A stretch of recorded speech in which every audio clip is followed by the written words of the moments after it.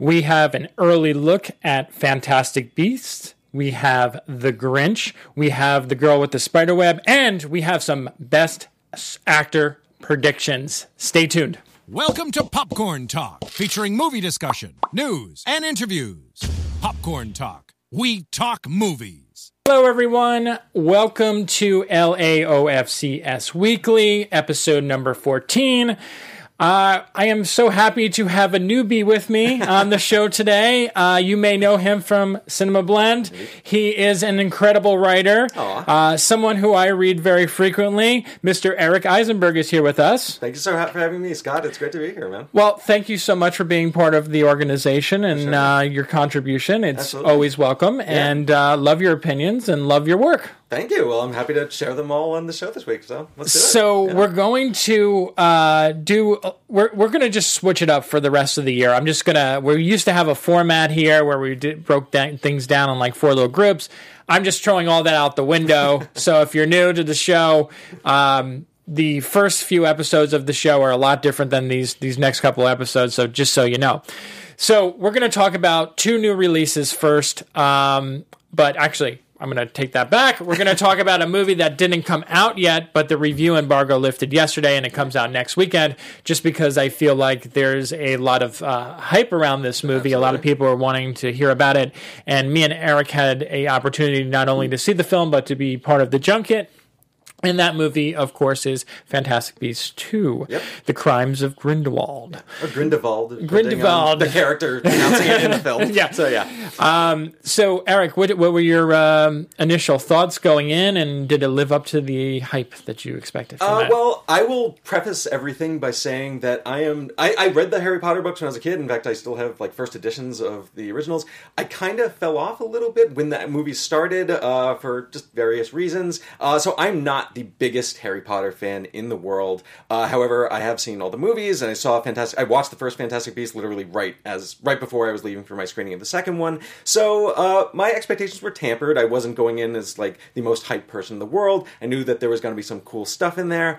And overall, just kind of walking out of it, I thought it was fine. I dug the character work. I think that, especially compared to the first one, which I thought was a bit tonally inconsistent, you kind of had parts of that movie that were trying to be very family-friendly, other parts that were trying to be very dark and more... I kind of just, in my review, I even compared it to Sorcerer's Stone versus Prisoner of Azkaban. This one definitely kind of settles more into that darker area, I think, which is a benefit for it.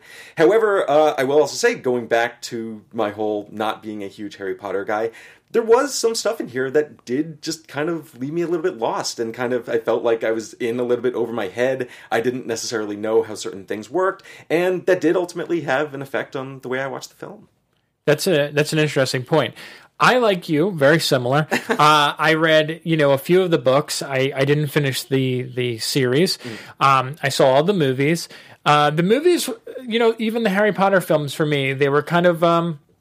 ups and downs along the ways. I just feel like some of them were really strong and other ones not so much, especially the first 2 I felt were very, very weak. Yeah. Especially if you go back and revisit them now, they're not as strong. Definitely. The 3rd and 4th one were the strongest of the bunch. There's always that question, did they really need to split the last movie into 2 movies? Sure. All these things. But with that being said, I remember watching Fantastic Beasts, and I remember seeing it in the theater, and... what was interesting about it was it very much suffered from the origin story setup. Yes. Where it's like, okay, we got to build this world, we got to build these characters. And the characters in the movie, I don't know if you felt this way, but for me, they were very hit or miss. Mm-hmm. I was behind Newt. I liked Eddie Redmayne as Newt. But Catherine Warner-Stone as Tina, not so much. And I didn't like their chemistry. I didn't feel like they were very dynamic on screen together. It's very abrasive up front. They clash a lot at the start of that story, and you are so much on Newt's side at the start that I get the kind of, you don't necessarily fully attach yourself with Tina at first. So. And then there's so much of this additional character building in that first movie where, you get this Credence is briefly introduced, and you're kind of like, who's this guy? Yeah. And then there's all these other secondary characters, and then you have Dan Fogler as the comedic relief as Jacob. And also kind of the audience substitute, being the human, just kind of... Like, I kind of appreciated that, again, just, like, being kind of... He was the highlight for me in the first movie. Yes, same. You know, and then going in the second one, you know, I seen all these trailers. There was a lot of hype, you know, Comic-Con. They did an amazing job, Warner Brothers. Yep. Hats off to them for doing that amazing Hall H performance that they did this year. Best thing I saw at Comic-Con this year. And they were just... The hype was real at that point. I feel like everyone really ate that up. And after the trailer, I was hooked. I really wanted to see it. And I want to say that for the most part, this movie delivers. I think it's far superior to the first film almost on every level. You get more character depth. You get more of the build up. You know, you do get lost. If you're not familiar, if you're not a Potterhead or whatever the term you want to use, you know, there's a lot of, like, you know, the hidden Mickeys kind of thing in there. Like, it's like there's a lot of stuff in this movie. And it just presumes that you know all of it as well. Yeah. And you know, and that's because I think J.K. Rowling, you know, she wrote the screenplay this time around. There was rumors that she wasn't very happy with how the screenplay turned out for the first movie, and she wanted to be more involved with it. But at the end of the day, I think her stepping in and actually making this movie more geared towards the fans and kind of giving them and building off the world and the universe that she created, I think it really added on. The other thing that I will say about this film is that I love the character building and how the character arcs change in this one.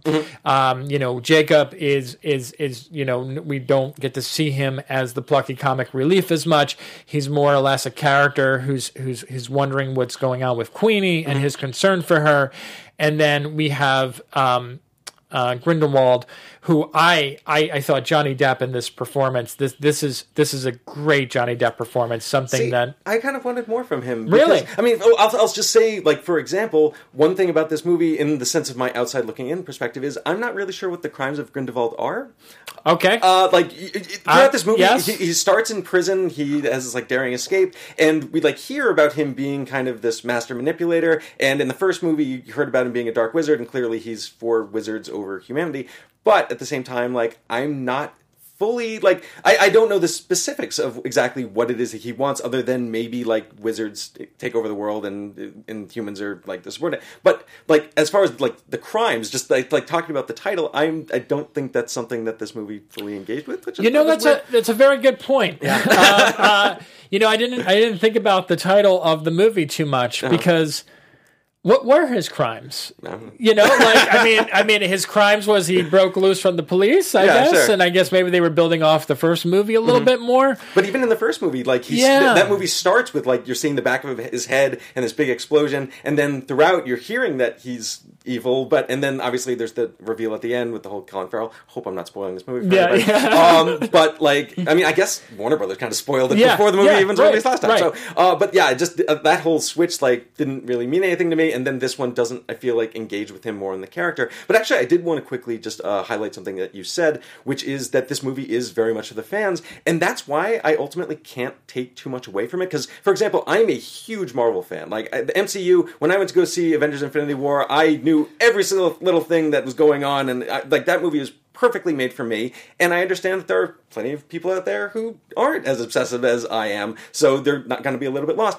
But we live in this age where there is so much entertainment. We are seeing so many, not only these blockbuster movies, but there's so many television shows and streaming services and all this stuff that, like, you don't have to make movies and television shows for everybody. You can speak to a specific audience, and if that's what Fantastic Beasts wants to do, and, like, have a really fun ride that Harry Potter fans in particular can really enjoy, I'm not going to take that away from it. No, and I think, I mean, you did say, and I definitely agree with you, is that it is a better film than the first one. Mm-hmm. And I think the problem with this franchise right now that we're seeing is that there's a planned 5-film series about this. So even though I felt this one was a much better crafted film, it was a lot more grounded. There was, you know, the thing, like, about Grindelwald where I thought was really interesting was you kind of got why he was the bad guy, but you kind of got why he was so menacing, and, like, people would get behind him because he was very much like a character that spoke like how he felt. And you can see throughout history, and I know there's comparisons right now to him, you know, to our president, you know, which we knew coming out of this movie there was going to be. But there's just some of his rhetoric is just, you get behind what he's saying. You understand his reasoning. It's very different from Voldemort, where I feel like that character, you kind of like, it's just an evil guy. It's an evil guy. He magic, whatever.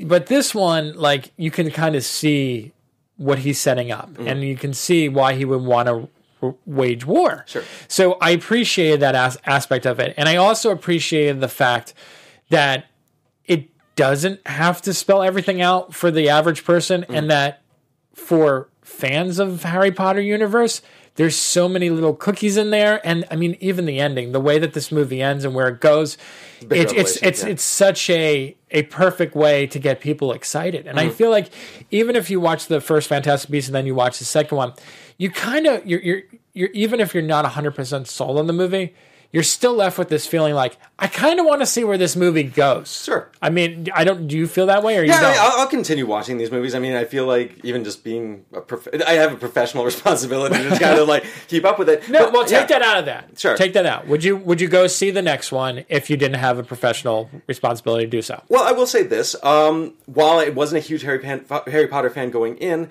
I was engaged enough with what's going on that I have a certain level of curiosity to where it's going to be going. And it certainly has tons of cliffhangers. I think there is a fair argument to be made that, there's a lot of sequels that are like this, but that it's not a full, complete story by itself, that it is just kind of a chapter 2 that is clearly leading, as you said, to a kind of 5-part series. But like you said, but in that respect, there are a lot of movies that are able to hook me with that kind of cliffhanger ending and make me want to go see the second one or the next one, and I think that this one succeeded in that. Good. What would you give this movie on a scale of 1 to 10? Out of 1 to 10, I'm about a 6 with it. I gave it a 3 out of 5 on my review on Cinema Blend, and yeah, I think what it is I liked it. I didn't love it. I think I can appreciate it, and we'll see where it goes from here. Yeah, I would give it an 8. I think I gave the first one a 6. I just think that it really does build upon what the installments are setting out to do. I feel like the performances were a lot stronger this time. There wasn't this awkwardness between the characters. They actually felt like they belonged in the movie. Sure, yeah. And the build up of Credence's character is just great to me. I think Credence is definitely the most significant improvement, at least character wise, from the first movie to the second one. Because with the first one, you're just he's not fully developed. He's kind of like this side character who's kind of hanging out with Colin Farrell occasionally. This one, he's actually what he's doing, what his goals are, and I think that is a much better step for the movie. Yeah, so. Absolutely. Moving on to this week's releases, sure. We have there's 4 movies coming out. There's The Grinch, which is, of course, a remake of the television classic from 1966. I think that's about right. Yep. Yeah. And then there's a Ron Howard movie that people don't want to talk about. Some people like it. Then followed up by we have Overlord, which is the new. It's funny, J.J. Abrams executive produced movie. Sure. Forget anyone else who directed it or anything else because I don't know who it is. Matter. Either. It doesn't matter.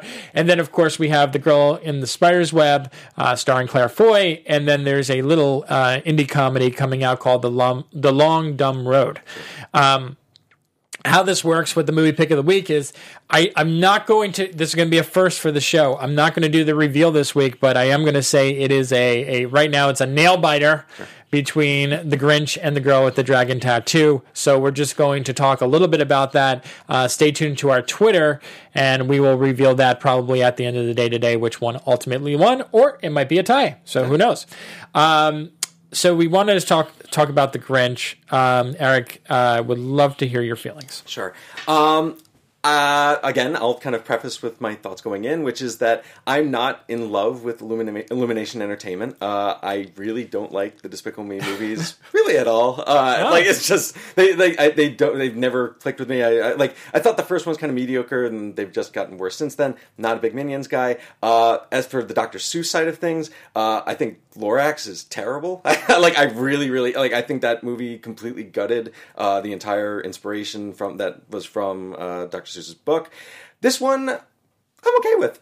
It's fine. It's definitely not compared to my compared compared of the stuff that I've seen from this studio.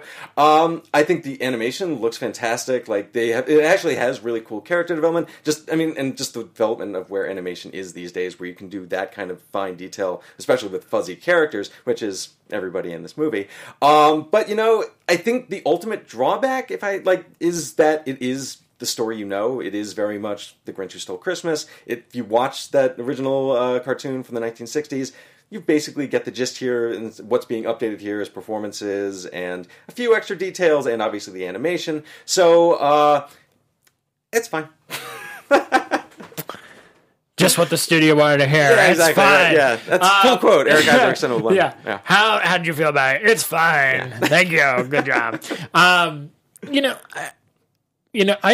watched the original growing up. I'm sure you did too. Sure. And it's pretty much a staple of my life. Just like National Lampoon's Christmas Vacation and the whole Christmas Story and all this stuff. So we walk this really fine line whenever they do something that hits us so hard in the nostalgia side of things. Sure. And I know the Jim Carrey version, people very much dislike that. But there is quite a few people who do like that movie too. I was very mixed on that movie. I didn't hate it. I appreciated it for what it was. Obviously a cash grab.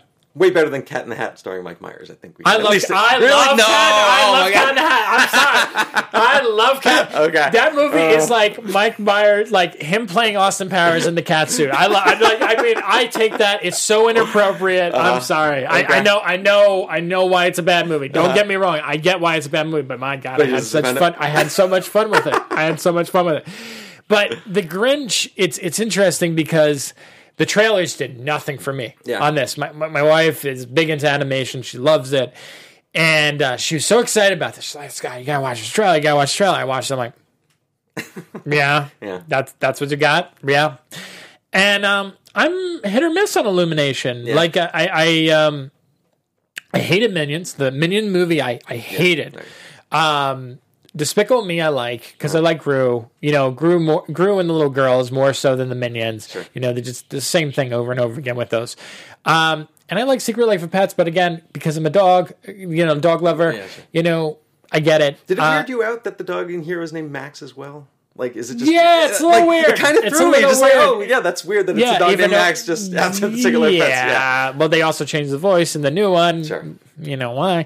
But anyway, The Grinch, for me, was I was not that excited about it. And I went in with, lukewarm, expectations for it. And I enjoyed it. I thought, it captured the spirit of the original. It added a little bit. It added something different. I love that they brought it up for modern times. The music's a little bit more hip. The character's a little bit more lively. The whole thing about the mom, Cindy Lou Who wanting to go to bat for the mom. It's the heartwarming gushy, let me get my hot chocolate and just fall in love kind of thing. I get it. It's not made for us. That's 100% true. Yes, this is an audience. It's not made for us. It's made for my nieces and my nephews who want to go see it and they want to call it the Grunch instead of the Grinch and all that good stuff. But it's no harm, no foul for me. I thought it was entertaining.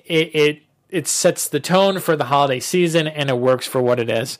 Yeah. I would give it a 7. Yeah, I maybe 4.5-ish. Honestly, I think just speaking to Illumination Entertainment is when I see films from Pixar or even Warner Animation Group, I do feel there are original stories that are telling that actually have real deep meanings to it. And so kind of what you're saying is I feel they are audiences for everybody. Illumination Entertainment, they definitely aim for the kind of younger group, and also just I feel I just don't get as much when it's an adaptation, especially when it's an adaptation that we've seen previously, even in well, when you take a Dr. Seuss, Dr. Seuss is beloved. Yeah. And his books are just iconic, even to this day. That's a author who has just every single decade has one on. Yeah. You could just everyone wants to share those stories, and they're great stories. Absolutely. So it's hard to bring that magic to life, and especially when it's not something that's 20 minutes. Yes. It turns into a 90-minute movie. And that's something that I will also give this movie credit for, is that it doesn't overstay its welcome. It's very short and sweet, and it works. But I get it. I get what you're saying. I mean, Pixar has set the bar so incredibly high. Yeah. And, Disney animation is starting to get there now. The last couple of years we've seen it, whether it's Frozen and some other... Ever since Tangled. Yeah, Tangled. Like, they've been on a roll now. But, for a long period of time, they were losing it. I mean, they shut down a lot of their hand-drawn animation stuff because they weren't making money. They weren't doing well. And, they went over completely to computer-animated movies. And, they finally figured out, like, hey, we need a good script to go with this beautiful animation. Which I'm glad. But, Illumination, I think they make money. And they know because... they know who's the demographic. Right. They really know that its kids are going to go see this movie, or they're going to beg their parents to take them to see this movie, I should say. Yeah. Warner Brothers animation's been hit or miss. Fox, Blue Sky, all those, they're all been hit and miss. There's no one who comes out other than Disney who, 9 times out of 10 has a hit. Out of the park, yeah. It's just a shame. Yeah, but, that's true. I did not see The Girl in the Spider's Web. Okay. I was supposed to go see it, but I had to do a show here and then another screening I couldn't make. So I'm curious because I have heard very mixed things about this one. Well, I have a very mixed opinion about it.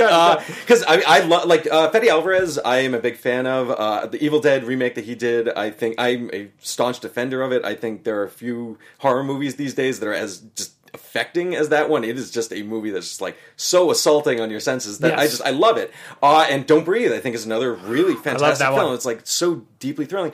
This one, though, I was so surprised because just knowing Fede Alvarez's work, it kind of, I hate to use the word, but it does feel almost neutered. There is he pulls back when this is a property that should be going full blown darkness, and it never, I felt was pushing that line where I was saying whoa, which I think David Fincher's Girl with the Dragon Tattoo absolutely did. I think the original Swedish films absolutely did. So I was kind of upset with that. And overall, it's kind of weird to say just because of what the source material is, but story-wise, it reminded me very much of kind of an airport novel series that has gotten into its 8th or 9th book, let alone what should be here. It's their second book. But it's bringing out, there's this big MacGuffin plot involving a, application that's able to take control of all of the nuclear weapons around the world, which is just preposterous and just and ridiculous. And, so you're really, but everything hinges on that. And then on top of this, you have the kind of weak MacGuffin, and then on top of that, you also have a, kind of backstory that involves Lisbeth's family, which comes from the source material, but it also it immediately reminded me Spectre, which why is Blofeld related to James Bond, and this twist doesn't add anything, and it just felt like we need something to do to develop Lisbeth's character from a personal level. Let's just make it her family. Did they even address how she switched characters? You mean that it's I said no. They just They kind of hint that, because Michael Blomkvist, who was played by Daniel Craig in the first movie, he's also another character. He's also still in this one, played by an actor who I don't recognize or know. Doesn't matter. Yeah, they didn't care about that. Yeah. So there is, you do get a sense of there is a past between these two characters. There's nothing specific about it. But, it definitely is a sequel, but it's not, this definitely isn't a movie where it's you definitely need to see David Fincher's Girl with the Dragon Tattoo before you see Spider's Web. So, I don't even understand why they made it. I can tell you exactly why they made it. It's because Sony needs IP. Unfortunately, I can't remember the name of the book, but there is if you look at kind of Sony's development over especially the last 10 years, there was a big shift in Hollywood where it went from big name actors, big name directors are the real big draws of film to IP, and it's now more about the brands that you own, which is also why Sony is now going full bore with everything Spider-Man, because it is by far their most popular franchise. So we're now seeing Venom and Into the Spider-Verse and every single Spider-Man project that they can possibly come up with, and so they need those kind of properties that they can kind of latch onto and try and continue as franchises. This is that attempt. They're trying to make Lisbeth Salander a franchise character. It doesn't really work. They're trying to make it for adults, right? Yeah. They're trying to find an adult franchise because They have Hotel Transylvania, which is working pretty well for them. Yeah. You know, they're doing, like you said, the Spider-Man, which appeals to a very wide audience. I mean, they also, I think they're going to be riding on the Jumanji wave for a while, too. Yeah. But, I mean, Sony is just, it's a weird studio because I feel like they just, sometimes I watch them and I feel like they know what they're doing. And then every once in a while they get thrown a project, like they get, like Searching. Like they get something great. Because I was like, oh, wow, yeah. You're like, whoa, how'd you end up with this? And then, you know, and then there's other movies where you're just like, I can see why you're not doing well. This development strategy is just not they need to regroup. Yeah. They really need to regroup. What would you give that one? That one, I'm, I guess, more leaning. I guess like a 5 or a 6 in that one. Like it's fine. Like it's definitely a movie that like is perfectly made for like HBO on a Saturday afternoon, where you're just like it's on, and you're just like, okay, I'll watch that, and you're just not doing anything else. So yeah. Okay. So I'll wait until it comes on streaming. Yeah. Thank you for the recommendation. I will wait until it comes on streaming because it's Oscar season. There's a lot of movies. There's a lot of freaking movies I gotta go see. Yeah, no joke. And we have a deadline of like December 2nd, so I need to get them in. Yep. So sorry, girl with the spider's web. I'll wait for you later. All right, let's jump into our. I don't know if you need a copy of this. I printed out one, just in case you have some of your own. So we're going to jump into Best Actor in terms of our Oscar predictions.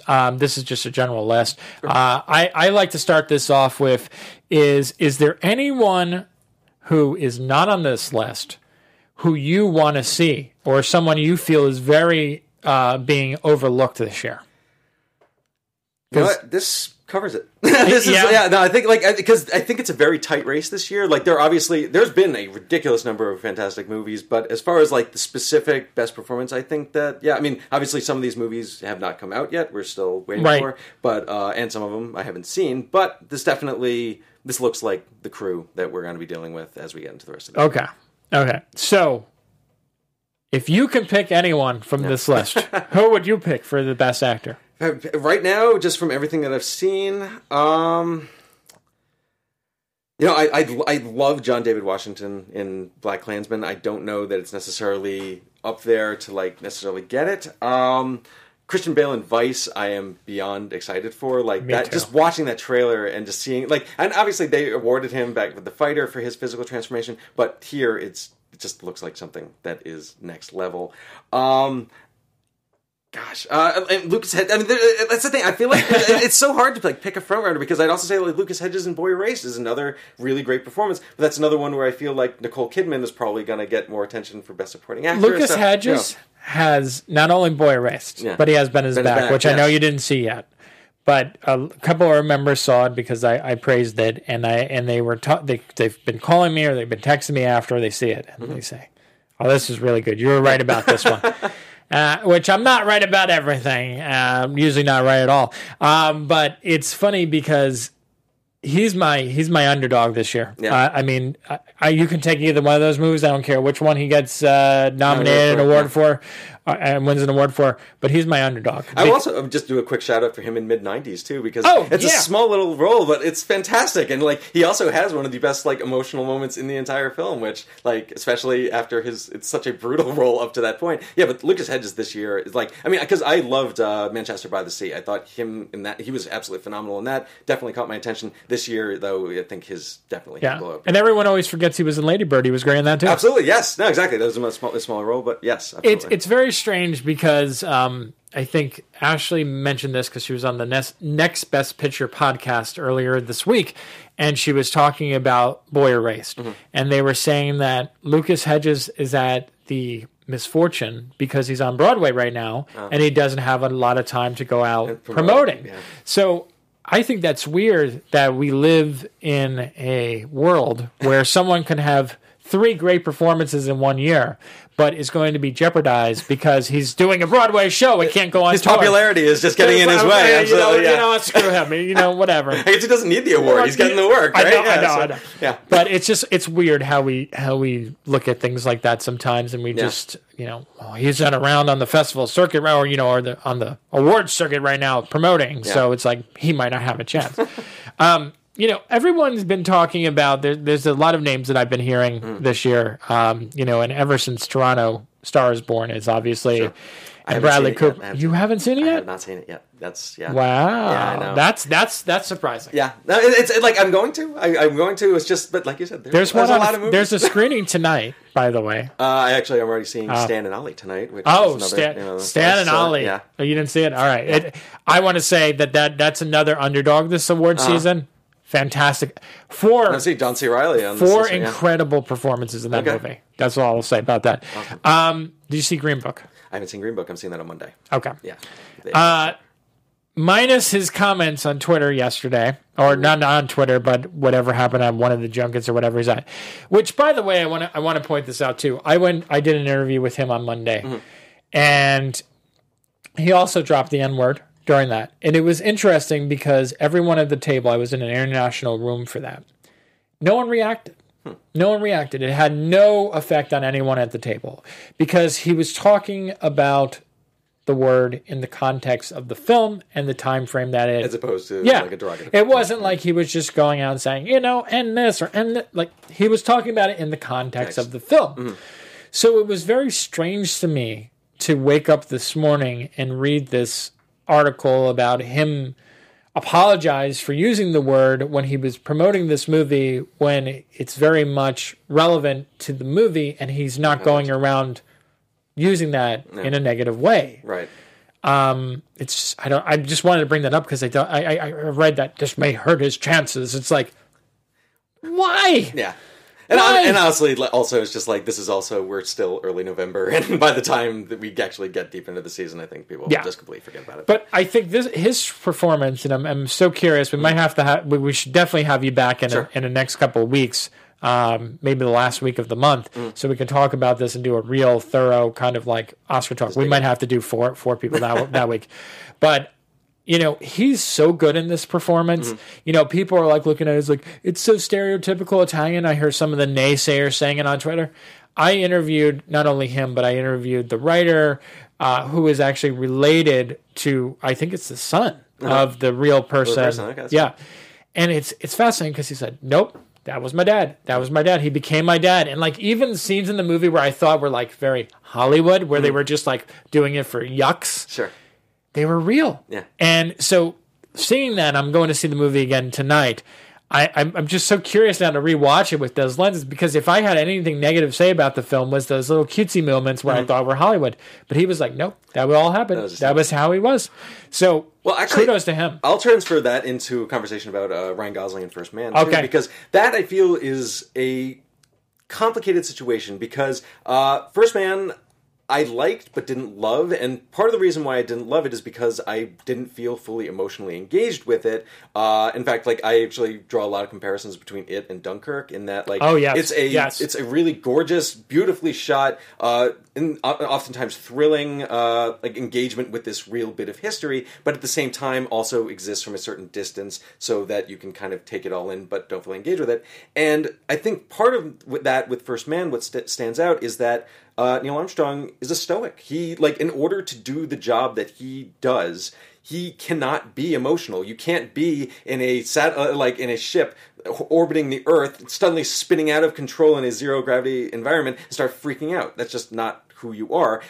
So when we see Ryan Gosling in this performance being very stoic, and obviously we've seen him do that kind of thing before. I mean, I think a standout one is Drive, but I personally love Drive. So, like, it's weird because when I look at this performance, I'm saying, like, okay, this is Ryan Gosling doing his thing, and it has a certain amount of power, but I'm not fully emotionally engaging with it. But, however, as far as capturing the actual essence of the person that he is playing, can't take it away from him at all. I think, but what you touched upon there, which is interesting, is that it's not something that's new for him, and it's something that we've seen him do before. So that's what hurts the performance for. I mean, let's not forget to mention that the movie, like, came and went, like, with a blink of an eye. Yeah. I mean, they were so hoping that this movie was going to be big. They pushed it at Telluride, they pushed it at Toronto and all the festivals. And they were hoping that this was going to be their baby. And now they've switched gears to Green Book because it is universal. I mean, it basically got swallowed up by Star is Born. Yeah. And I mean, the thing is that, a lot of people, even people in our group, like Katie's like, why? Why is this movie out now? You know, like, and that's the question you kind of have to ask yourself. Right now, if you look at a lot of movies that have been coming out, the movies that we're talking about are very topical. They're dealing with issues that are in the now. Yeah. And, you know, was the time right outside of the anniversary to release a movie the like... anniversary's next year. Yeah, I know. I think that's ultimately the same thing. It's like, yes, you landed on the movie in I know. 1969. Next year is the 50th anniversary, which is like the ultimate anniversary. Like, other than the century mark, you wait for the 50th anniversary. And I'm sure next year we're going to be hearing like tons of Neil Armstrong stuff, and it's all going to come out. But that was the time for this movie. But I think you're absolutely right. Is like, this movie, it doesn't have the certain relevance. And like, I think even the fact that like the most political thing that we've been hearing about the movie is about the whole flag planting scene, which is such a non-issue. Oh, ultimately. it's so completely stupid. But like, I think that kind of speaks to a point, is that like there isn't really a relevance that we have with the modern experience that relates back to this movie. So while we can appreciate it as, I mean, because the IMAX sequences are incredible. Oh, like, yeah. I think Damien Chazelle shot the hell out of this thing. However, like, but does it have an impact beyond the fact of being a solid film? Not really. Yeah. And that's where I think the movie falls very short. You know, another name that's on this list is also Steve Carell, which, you know, he has Welcome to Marwen, but hasn't been released yet, which is one that I'm super duper excited about. I'm very excited about that. But they're talking about this beautiful boy, and I think this is another one that has kind of, you know, gotten a very mixed reaction from people. Sure. You know, me and Scott Mans have radically different views on this movie. What do you feel about it? I mean, I think that it is. I liked it. It's fine. Like it. I do feel like it is. It's Oscar bait, dude. That's the word. And I hate using that term. No, so do I. It's Steve Carell screaming. It's Timothée Chalamet crying. Sometimes they're screaming and crying at the same time. I'll also say it's the darkest fan fiction for The Office ever, just because of what it does with Amy Ryan. It's just like, oh wow, their relationship totally crumbled. This is terrible. I don't listen. I am a Steve Carell fanboy. Oh, absolutely. I will say I am a fanboy all the way. This was probably like one of his most underwhelming performances. I'm sorry, Steve. It just didn't work for me. I think the sequence that I keep coming back to when I think about Beautiful Boy is when he actually tries crystal meth in order to try and understand his son.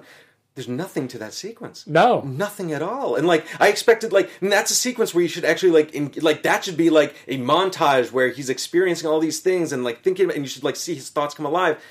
There's nothing. Like, it just kind of happens and then nothing. Then you kind of just cut back to like the sun and like, so yeah, and when I think about Steve Carell's great performance, like I think Foxcatcher is an unbelievably phenomenal performance, so then I look at this one, it's just like, this one is like, I get why you would think that this would be up for big Academy Awards, but like I definitely think Marwen is even much Last more, Flight Flying. He was so much better. Oh, in absolutely, that movie. yeah. Oh, he was great in Last Flight Flying. Absolutely, yeah. And nobody gave that movie love. Yeah, that got nothing. No. And like that ensemble. Also, Bryan Cranston is in that movie too. Yeah, Linklater deserved a lot more credit for that. I know. No one seemed to see it. Right past, Now, do you think, you know, this has been conversation now for the last 2 weeks? Rami Malek. Do you think he has a chance or no? This is going to make me completely sound biased against music and movies because I also have not seen Bohemian Rhapsody yet. However, I did get to do a like preview event in Vegas when I did a thing out to Vegas where I got to see some footage from the film, got to interview Rami Malek, and everything that I saw, that performance looks phenomenal. Everything just like acting with the extra like dentures in his mouth, and he just embodies the character. And I mean, from what I understand, the movie, like around kind of the concert sequences, which was the bulk of what I got to see, doesn't necessarily hold up, and it kind of falls into some more like cliched like biopic stuff. But at the same time, like, what more can you ask from your star performer than to fully embody the person that he's playing? And everything that I saw is Rami Malek is Freddie Mercury. So you know what? It's funny on this list. I don't remember what website I pulled this from. So thank you, Award Watch, Next Best Picture, whoever I pulled this from. Thank you. I visit you guys frequently. You know, it's interesting because, you know, on the top of this list is Bradley Cooper. On the bottom of the 10 is Rami Malek. Yeah. And it's weird because one of the questions that I had when I walked out of this, I asked Ashley, I asked a couple other people who saw it, people in our group, which one gave a better performance? And it's interesting because someone's like, well, Rami Malek didn't sing. And I'm like, yeah, but he had to become someone else. Yeah. And, you didn't want Rami Malek really to sing, right?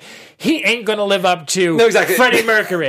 So no one's going to live up to Freddie Mercury. That's never going to happen. You don't want that to happen anyhow. So, let's just be thankful that he didn't try. Sure. But, Bradley Cooper, he has that sulky country voice. He's doing his Sam Elliott impression when he's singing. Sure.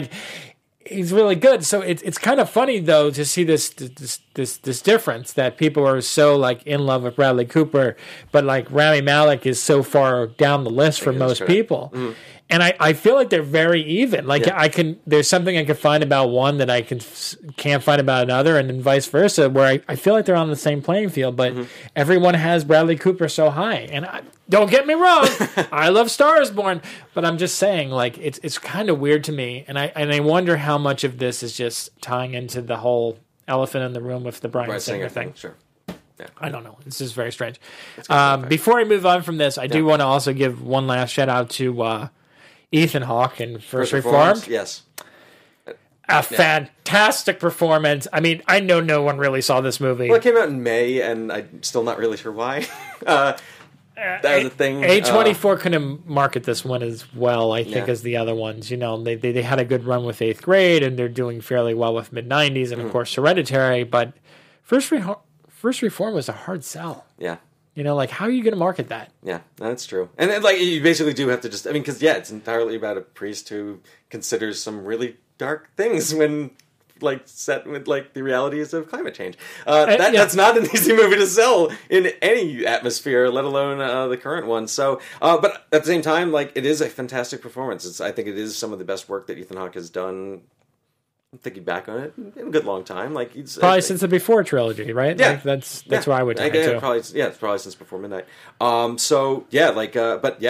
think problem this one because A24 has sent out screeners. They are trying to get our attention with it. But I do wonder if just being a May release and like you said, just really hard to kind of get out there, if that's just gonna hurt his. This is a Spirit Awards. Yeah, there you go. This is a Spirit Awards movie. Yeah, that's where I say. And actually, I will also just say Stephen James, Beale Street as well, is a fantastic performance, but at the same time, maybe not up to the category just yet. I don't know what you think. Movie was okay. I like Beale Street quite a bit.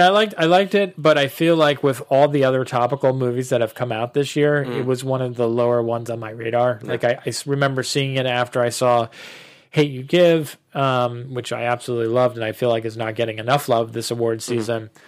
Beale Street is beautiful because it's poetic and it's really a story of black love, and I did enjoy it. And Barry Jenkins is just magical. I will say that's just the standout for me is just what Barry Jenkins does with his the cinematography, the way that he frames the characters is just so unbelievably it's chilling. It's so incredibly well done. His future is so bright. I am so excited to see every single thing that he has coming down the pike. Yeah, he's a brilliant filmmaker, and I admire that a little bit more than I admired the movie itself. I think it's the way he shot the film and just the poetic nature of the storytelling I really got behind. But in terms of the performances, I just wasn't that blown away by it. I know they're more subtle. They're not as showy of performances. Right. They're much more subtle.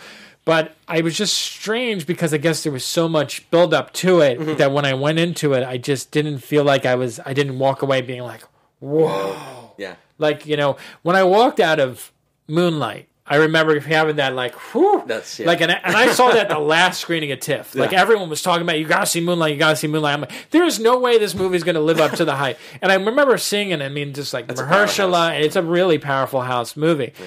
But Beale Street didn't have the same effect for me. No. I don't know. I think that it's as a follow up to Moonlight, it's not Moonlight. It's not as good, but at the same time, I think it does firm that Barry Jenkins is an extremely talented filmmaker, and we'll be here for a while. And we'll be here for a long time. Yeah.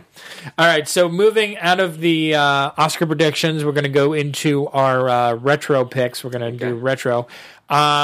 what is something that you would like to recommend that's a little bit older? Sure. Well, I have Ballad of Buster Scruggs on my mind a lot because it is honestly my most anticipated for the rest of the year. I'm seeing it tomorrow. Couldn't be more excited because I am quite possibly the biggest Coen Brothers fan in the world. So I am going to take a look back at their first comedy, which was 1987's Raising Arizona, which is a film, it was actually the first Coen Brothers film that I personally saw. I will say that I think Big Lebowski is their best comedy. I think there's a lot of people that agree with me on that. However, Raising Arizona, I just think is just such an incredible gem when just in every single context, because it is such an oddball feature. Like it's one of the, it's weird to say but it's one of the most out there kind of Nicolas Cage performances, just because H.I. McDonough is such an oddball character. You can kind of see elements of what the Coen Brothers would later do with their career. With Lawrence Smalls is kind of a proto Anton Chigurh from No Country for Old Men. So you kind of mix in that whole darkness and comedy.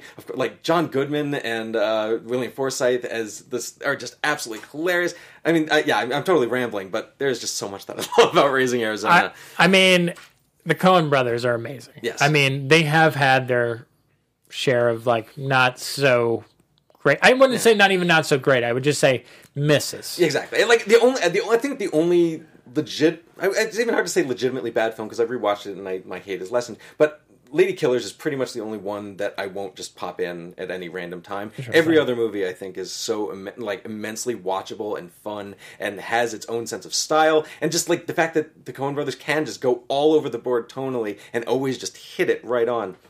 Yeah, impresses the hell out of me. I love Raising Arizona. I think it's a great film, and like you said, I mean, everyone gives so much love to Big Lebowski, which it deserves it. Don't get me wrong, but it's funny that sometimes people do forget about Raising Arizona, which Nicolas Cage is so damn good in it. He's so damn good in it. Best performances, his career, and in love. He's great. For me, I'm going to go back. I think this was 96, 95. I'm going to do the movie Dick. Okay. Because it's on Blu-ray. It comes out on Blu-ray finally. And it stars Michelle Williams and Kristen Dunst and Dan Hedaya as Richard Nixon. Yep. Tricky Dick, get down, checkers.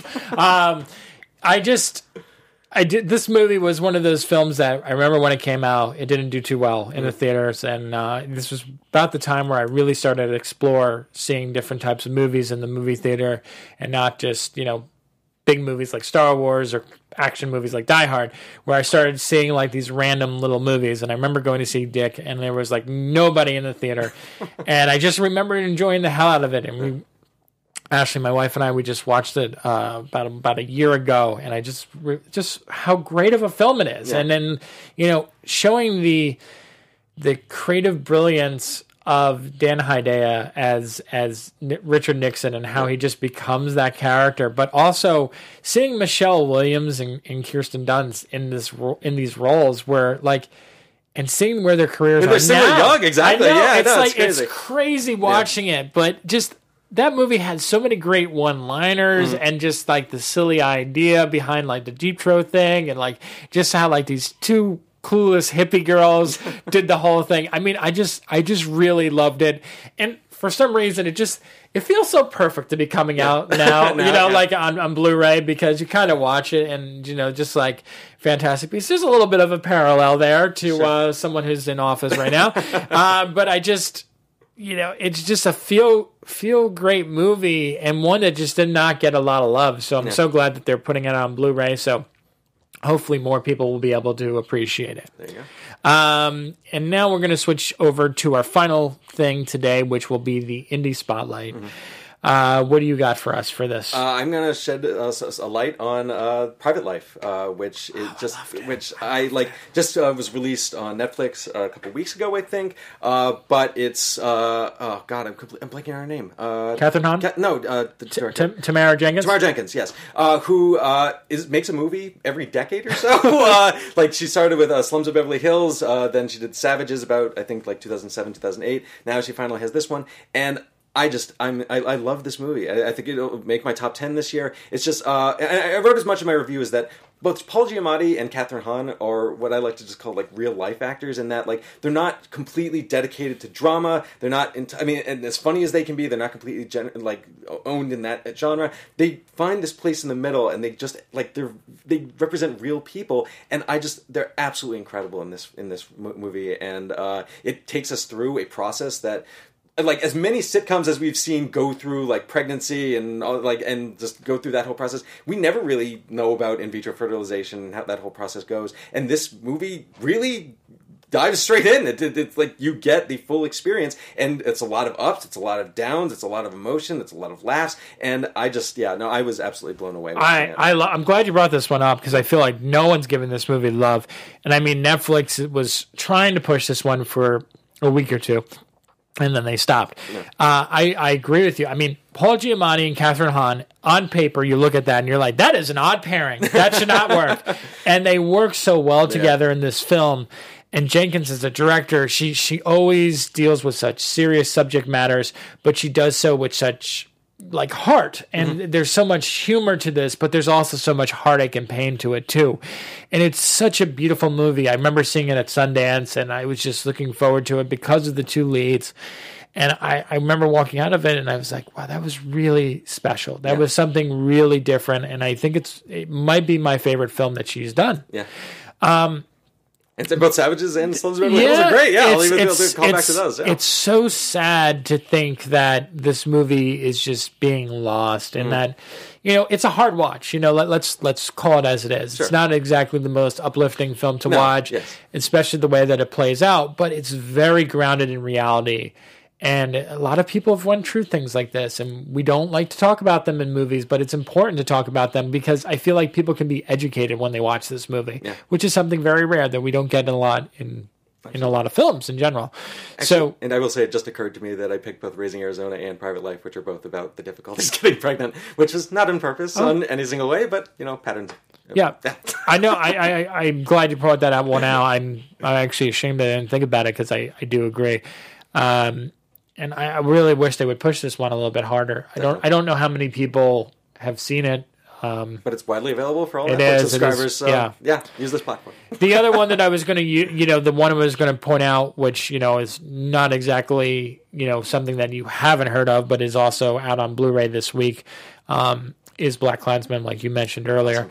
Awesome. If you have not gotten a chance to see this movie, please do yourself a favor and see it. I think this is one of Spike Lee's best films in, probably like a decade or two. Definitely. It's best since Inside Man. Yeah. I mean, it's comedic, it's powerful, and I mean, the way that he ties this movie, I'm sure a lot of people have heard about this, the way that he ties this movie up to the end of to what's going on today. Yeah.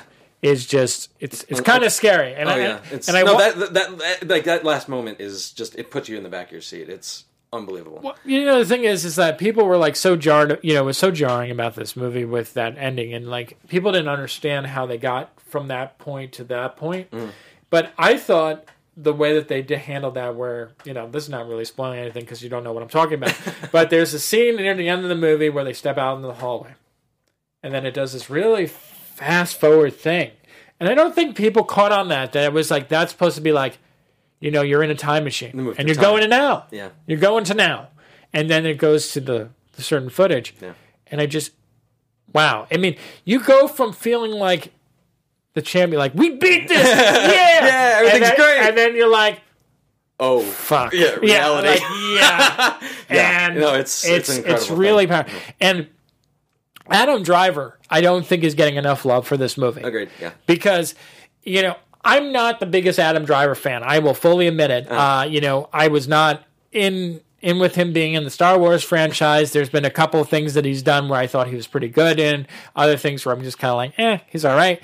But this was like a performance. Like, this was a real performance. And there's so many layers of depth to this performance about him discovering, like, I never thought of myself as a Jew kind of thing. And like, I just thought of myself as a white guy. It's very interesting. By the way, I personally can relate to that. Yeah, so, me too. So it's like, kind of tying into this, you're like thinking about it and you're like, wow, that's heavy. That's heavy. And, there's a lot of conversations, but like, I always want to be black, and they like kind of talk about that stuff. But it's funny but it also hits some very important points. So if you have not seen this movie, I highly, highly recommend it. Another top 10 for me. Yeah. For sure. Okay, so that's it for this week's show. Thank you again for coming on. Eric, where can we find you? Go ahead, promote the hell out of yourself. For sure. You can find all of my writing on Cinema Blend, but if you are into superhero TV and movies, you can also catch the weekly Hero Blend podcast. We have a live show on the Cinema Blend Facebook page at Thursdays at 1 p.m. PST, 4 p.m. EST, and we have an hour-long podcast that goes live on iTunes and everywhere you can find podcasts on Hero. It's called Hero Blend, so yeah, check it out. All right, sounds good. You can find me over at We Live Entertainment. Find me on Twitter and Instagram at @TheOtherScottM. I also do 2 other shows here. One's on the Popcorn Talk Network, which is Meet the Movie Press, which is on Friday mornings at 9 a.m. And then I also do Black Tomatoes, which is on Sunday at 5 p.m., and that's with Carla Renata, and that's on Black Hollywood Live. Thank you so much for watching. Please comment, like, share this video. Let us know what you think of it. We'll be sure to have Eric back on. He's one of our members, and obviously he and I had a great conversation this week, so I'm so excited to have him back on too. So thank you again for coming on. Anytime. And we'll see you soon. Thank you. From producers Maria Menounos, Kevin Undergaro, Phil Svitek, and the entire Popcorn Talk Network, we would like to thank you for tuning in. For questions or comments, be sure to visit popcorntalk.com. I'm Sir Richard Wentworth, and this has been a presentation of the Popcorn Talk Network.